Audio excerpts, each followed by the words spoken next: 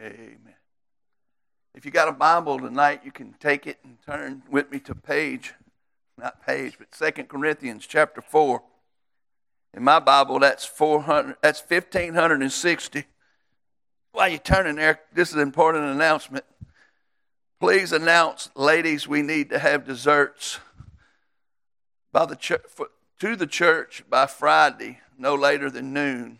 We also need, that's not important, diabetic-friendly desserts, so sugar-free.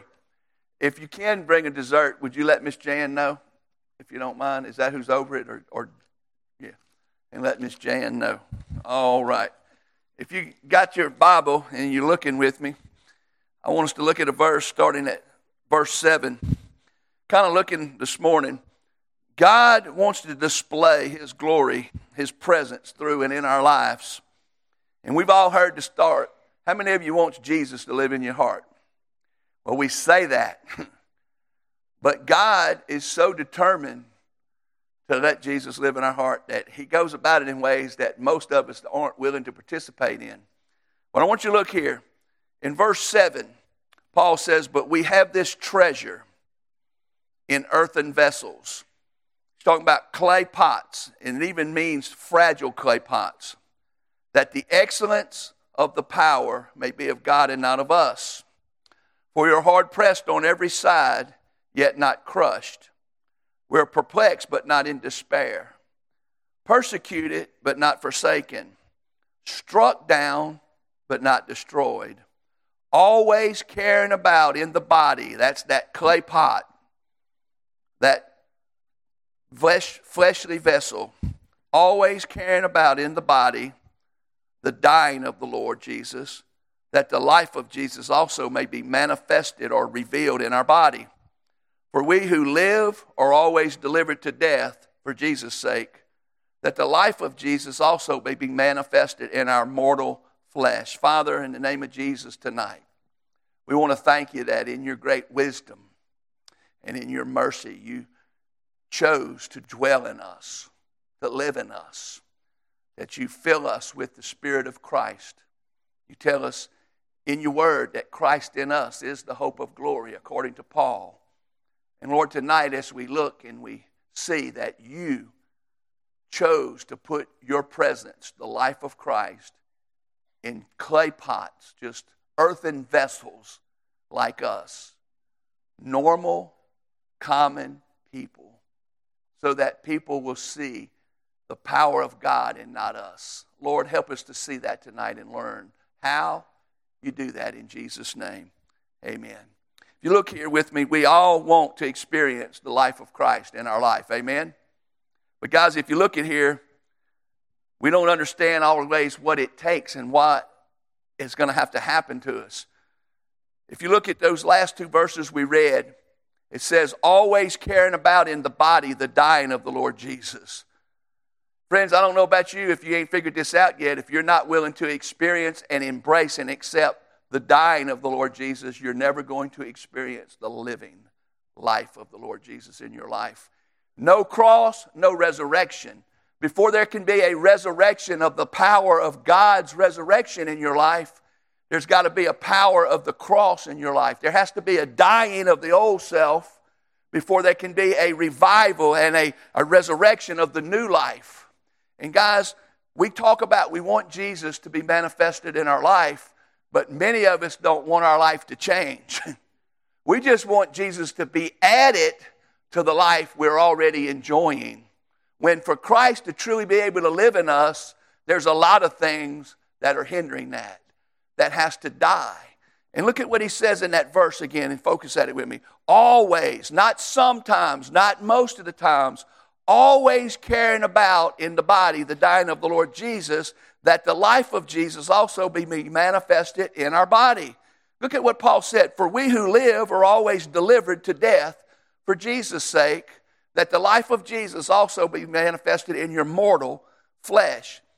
When you go back up to verse 7, he says, but we have this treasure. What is that treasure? That treasure is the life of Christ in us. It's unbelievable that the life of Christ would want to live in me or you. And guys, listen, God did it that way Because when people see us, what makes them realize that Jesus is in us is the life must manifest. It must reveal itself. Now I want you to understand something. It's not hard to make someone think, if you follow Jesus, who wouldn't follow Jesus that's going to give you a new car? It's going to give you a great job. That's going to make you always healthy. That's going to make you always wealthy. That if you just got enough faith, everything's going to always be hunky-dory. You're going to live ever after if you just let Jesus live in your heart. But guys, listen. Who wouldn't want to follow Jesus like that? But I'm going to tell you, the things that make people believe that Christ is really in you is that when life isn't going the way it should, that when life is difficult. I mean, it's easy to praise Jesus when you win and everything's working your way.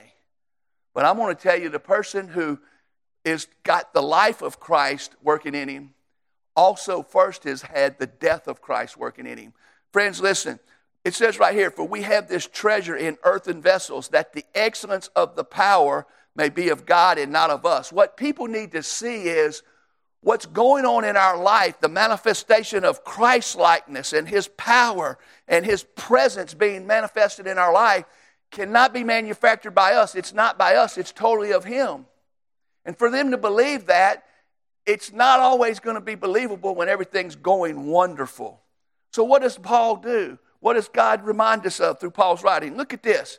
He says, we are hard-pressed on every side. How many of you want to be hard-pressed? But guys, if you're going to follow Jesus, there's going to be seasons in your life. If you're serious about having the life of Christ made real in you, if you want to really be an earthen vessel that has the treasure of Christ's life in you, there's going to be times where that fragile clay pot is going to be placed in places where the only thing that can keep it from being crushed is God. And people will look at you and they'll see you being hard-pressed from every side, and they'll say, there's no way that person could survive that unless this Jesus is real. And so what does He do? Because He wants to manifest the living life of Christ, He teaches us how to die in Christ. And friends, listen to what He says right there. He says that we are hard-pressed on every side, yet not crushed. How many of you can identify with that? That there's been times in your life where you said, Lord, I can't take anymore. There's this saying that God won't put more on you than you can handle. You ever heard that? That's a lie from the pit of hell. God will put stuff on you much you can't handle, for you'll have to handle it in Him. Let me show you what I'm talking about. Flip a few pages back to chapter 1. Listen to what Paul says in verse 8 of chapter 1. He says, for we do not want you to be ignorant, brethren, of our trouble which came to us. Now, how many of you has ever had trouble come to you? Trouble to the point that you was hard-pressed on every side, that you believed if this trouble got any harder, it was going to crush you. Because listen what Paul says in verse 8. For we do not want you to be ignorant, brethren, of our trouble which came to us in Asia, that we were burdened beyond measure, above strength, that we despaired even of life. Paul said, I don't want you to be ignorant of this trouble that came to us. This trouble which came out of nowhere in Asia, that we were burdened beyond measure. He said it burdened us beyond our ability to comprehend. You couldn't even measure it, the weight of this burden. It was above our strength, to the point that we despaired even of our life. Paul said we thought we were going to die. You ever had that happen? Because that's how you die in Christ. People's life who's never experienced difficulty, who's never had to walk through the fire, they don't know about Jesus to the degree that the person who knows that He can find you in the bottom of the valley, in the lowest of darkness place, and bring you through it to the other side. But friends, while you're in that valley, you're feeling like you're being crushed. You feel like you're not going to survive. Listen what Paul goes on and says. Yes, we had the sentence of death in ourselves. Why? Look at verse 9. That we should not trust in ourselves, but in God who raises the dead. You know what I've found? God is able to deliver us, my friend. Look at what he says in verse 10. who delivered us from so great a death and does deliver us, in whom we trust that he will still deliver us. Now flip back where we were. Paul said, if you want to be this earthen vessel in verse 7 that's experienced the excellence of the power that is God in us, he said there's going to be times where you're hard pressed from every side, but take courage because you have Christ. You're going to be dying to a degree in Christ, but you're going to be given life in Christ. He says you're not crushed. How many of us have ever been perplexed?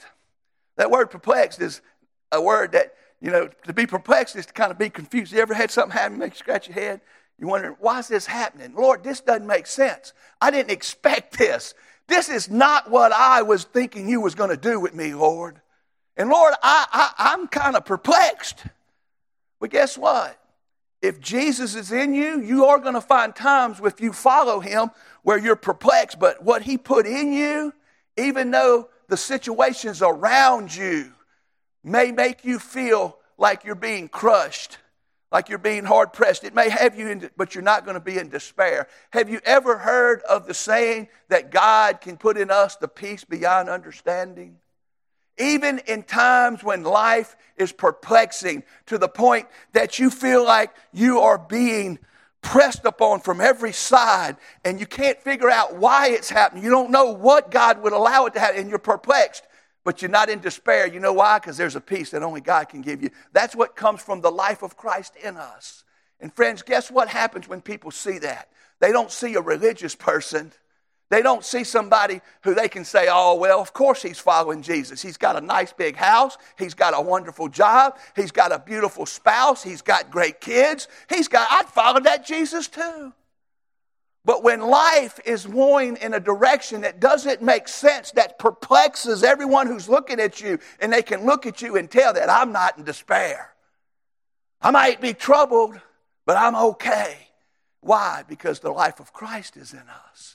The hope of glory. Listen, not only that, but look at what he says. Not only did he say that there's going to be times when you're hard pressed from every side, you're going to be perplexed, but you won't be in despair. Persecuted, but not forsaken. Man, I don't know if you figured this out yet, but the Bible says everybody who desires to live in Christ Jesus, godly in Christ Jesus, will be persecuted. Friends, if you ain't been persecuted, it's because you ain't been standing up for Jesus very much. If you stand up for Jesus, if you stand up for righteousness, if you preach and promote the truth of the Word of God, there's going to be people not like you. There's going to be talk about you. But God says when they persecute us, we are blessed because they're doing it because of the things of Christ. Guess what?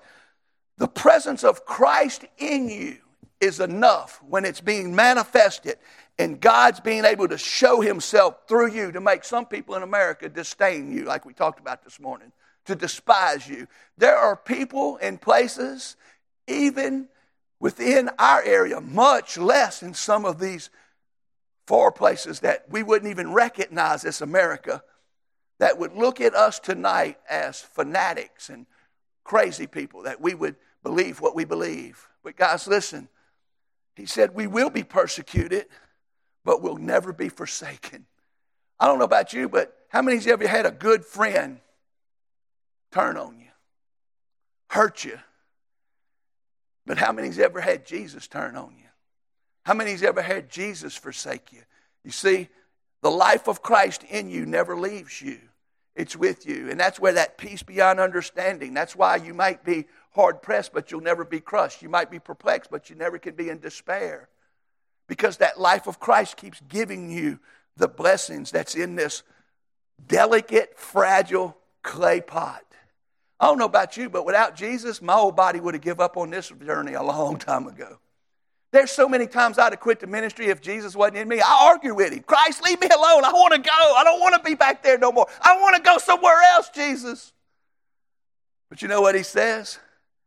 You can't go nowhere because I'm with you, and I'm going to be with you. And you ever tried to get away from God? The most miserable person in this room right now ain't the person who's lost. It's the person who is saved, who is not going in the direction Jesus wants him to go. And if you're saved, the further you get away from Jesus, the more miserable you get. But I can promise you one thing. You can never get so far away from Jesus that you'll be forsaken. Because he doesn't forsake his children. And friends, he said, you're going to be persecuted, but you'll never be forsaken. Jesus didn't decide to move in and live in you one day and birth you and give you born-again status, put spiritual life in you, and then one day say, well, I'm kind of disappointed in him. No more spiritual life for him. I don't know about you. If you ever get born, you're born. You can't unborn me. I've been on earth for 57 years. No matter what you do, you can kill me, but I'll still be. I have made a mark. Amen? And guess what? When God puts his spirit in you, you can't undo that. You've been born again. You were spiritually dead, and now you've been made spiritually alive. He adopted you. You're his child. He will not forsake you. And guess what? Even when people persecute you, he doesn't. He stands with you. And friends, sometimes it feels like you're literally dying because of Jesus. But because you're willing to die for Jesus, Jesus is willing to make his life made real in you, like that clay pot that's containing that treasure. And then listen to the last thing he says. Struck down but not destroyed. I don't know about you, but I've been knocked down a time or two. I've been knocked down and said, I ain't going to make it. I don't think I'm going to get up this time. I think this is the end. But you know what Jesus keeps doing? He keeps keeping me from being destroyed. There's some people that probably would have at times wish they could have knocked some of us out, destroyed us. But I don't know about y'all. If the devil had his way, there's not anybody in this room that loves Jesus he wouldn't have destroyed a long time ago. And the devil comes around, and the devil carries a pretty good punch. He's a Goliath. Can I get an amen? And the Goliath can knock you down. But you know what I found? The life of Jesus won't let you stay down. The life of Christ, even though you feel like you're dead, even though you feel like you're dying, that life in you won't let you stay down, and you just keep getting back up. You can't be destroyed. I'm here to tell you that I believe in the perseverance of the saints. Amen? I believe that God is able to keep those that are his. And even though sometimes we fail, he never fails. And his life in us, it's like that clay pot, just a normal clay pot. An earthen vessel contains the greatest treasure that all of life can ever find. The greatest treasure is not money. The greatest treasure is not love. It's not a relationship. It's not getting everything you think you want. It's not fame. It's not prestige and power. The greatest treasure is the life of God in you. Sealed to the day of redemption by the Holy Spirit. Born again. Regenerated. New life. Resurrection power available to you in Christ only. That's why Christ in us is the hope of glory. I don't know about y'all, but when I look at who he puts it in, he's not very choosy, amen. He'll put in anybody that'll be willing to receive it.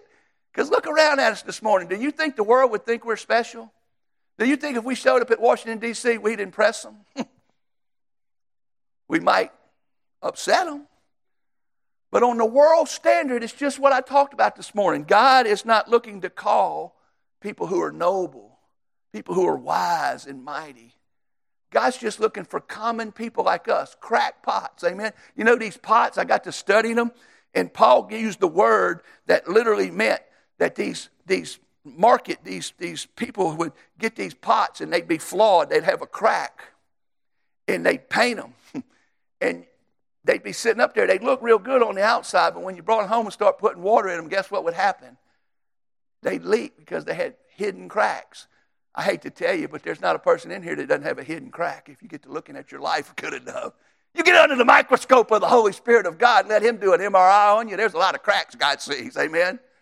And even though we're flawed, even though we're fragile, even though we're nothing but an earthen vessel, a clay pot, a crack pot even, God still loves us enough to put his very presence in us. And guess what keeps us going when we're hard pressed? That presence. Guess what keeps us going when we're perplexed but we don't get in despair? The presence of God. Guess what keeps you going when you feel persecuted?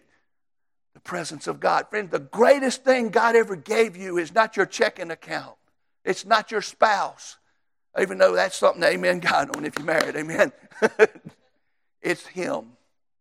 Christ in us. The life. But guess what? That life doesn't come easy. For that life to be able to make itself realized and known, sometimes you go through struggles. And you know when people see God in you and he gets glory? When they see you go through struggles and you still praise him. You still keep following him. you still keep saying He's God. He's Lord. You know how many people, when things go wrong, turn on God? But friends, listen. When things get tough and you still continue to follow Him, that's an awesome, awesome manifestation of His presence in you. Now, how many of you would say that there's been troubles I've went through, I don't think I'd have made it if it wasn't for God? We all know that.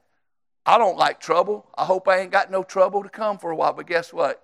I'm not going to have to go find trouble. Trouble's going to come find me soon.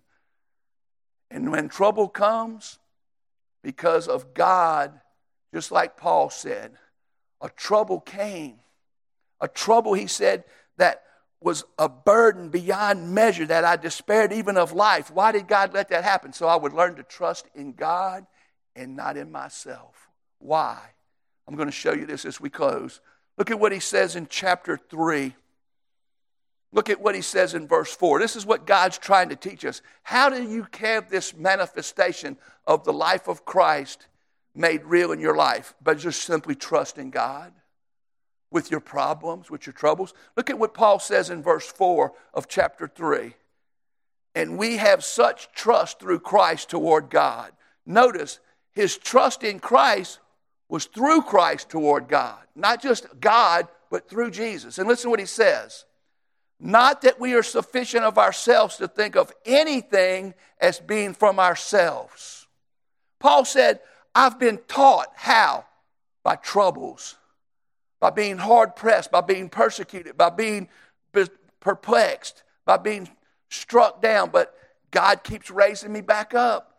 So what I've learned is through Christ, I can put my trust toward God. Not that my sufficiency is in myself. Look at verse 5. Not that we are sufficient in ourselves to think of anything as being from ourselves, but our sufficiency is from God.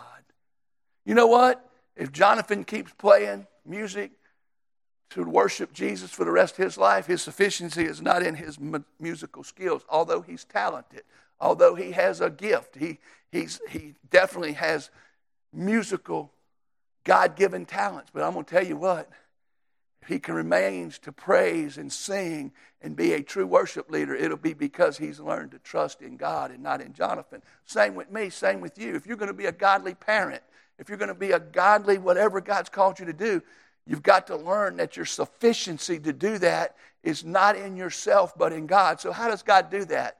He lets things happen in your life that overwhelms you, that you can't handle. Guess what? Without Christ, when you get perplexed, you will get in despair.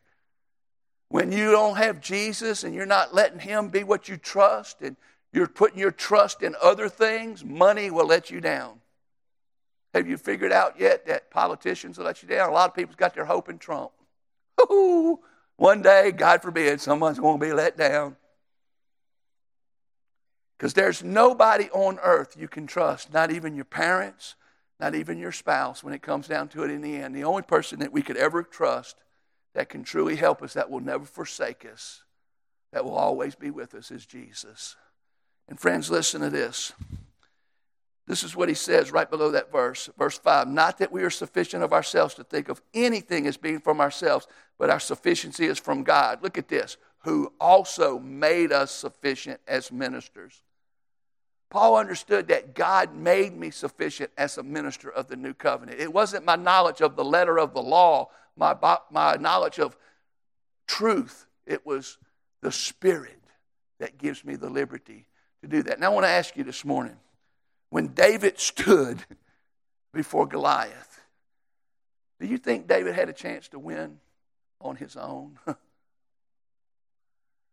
You may not understand this, but there's not a person in this room that ain't got a Goliath that you're dealing with. Because without Jesus, all problems are giant. And guess what God does? Because He loves us, He lets problems come into our life that make us pray. Now, how many of you would agree that you pray more when problems are around? When life is good and everything's going well, how many of you agree you'll coast? I ain't got to pray this morning. How many of you ever got so perplexed that you said, Lord, I got to hear something. I need to hear a word. I'm perplexed. I don't know what to do. and you got serious about getting in the Word of God. But how many of you would admit when everything's going smoothly and everything's going well, you tend to leave this up and look more at Fox? Friends, you know what God does?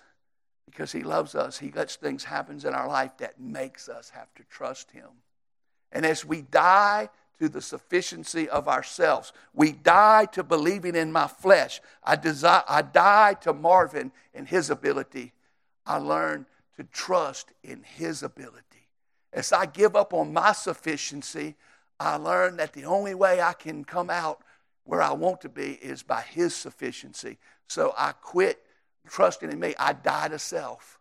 I die to Marvin. You see, until Marvin dies in Jesus, Marvin can never live in Jesus, and neither can you. Without the cross, there's no resurrection. Without the death, without the crown, there's no glory. Friends, listen, I don't know how to tell you this, but suffering is an inescapable part of Christ's likeness and being a godly person. There's no godly person I've ever met that never suffered somewhere, somehow, and went through times of despair, being perplexed. But guys, listen, the good thing is that in Jesus, He always leads us in triumph. He always gives us victory. I don't know about you. I don't know what tomorrow holds, but I know this is what Paul told me. Through much tribulation, we must enter the kingdom of heaven. That's what Paul said. Through much tribulation, we must enter the kingdom of heaven. You know, you say, that don't sound fair. Let me tell you what ain't fair. We ought to be going to hell. We ought to be looking for condemnation. So, you know what? Tribulation, condemnation. Which one would you rather? Because listen, once we get through the tribulation, we're going to heaven. But until then, there is tribulation. But what did Jesus say? Be of good cheer. In this life, you will have tribulation, but I have overcome the world. And in me, you can have peace. Friends, I don't know about y'all, but there's sometimes when everything's going wrong, but because you're right with Christ and you've been close to Christ, all hell's breaking loose around you, but you're just okay on the inside.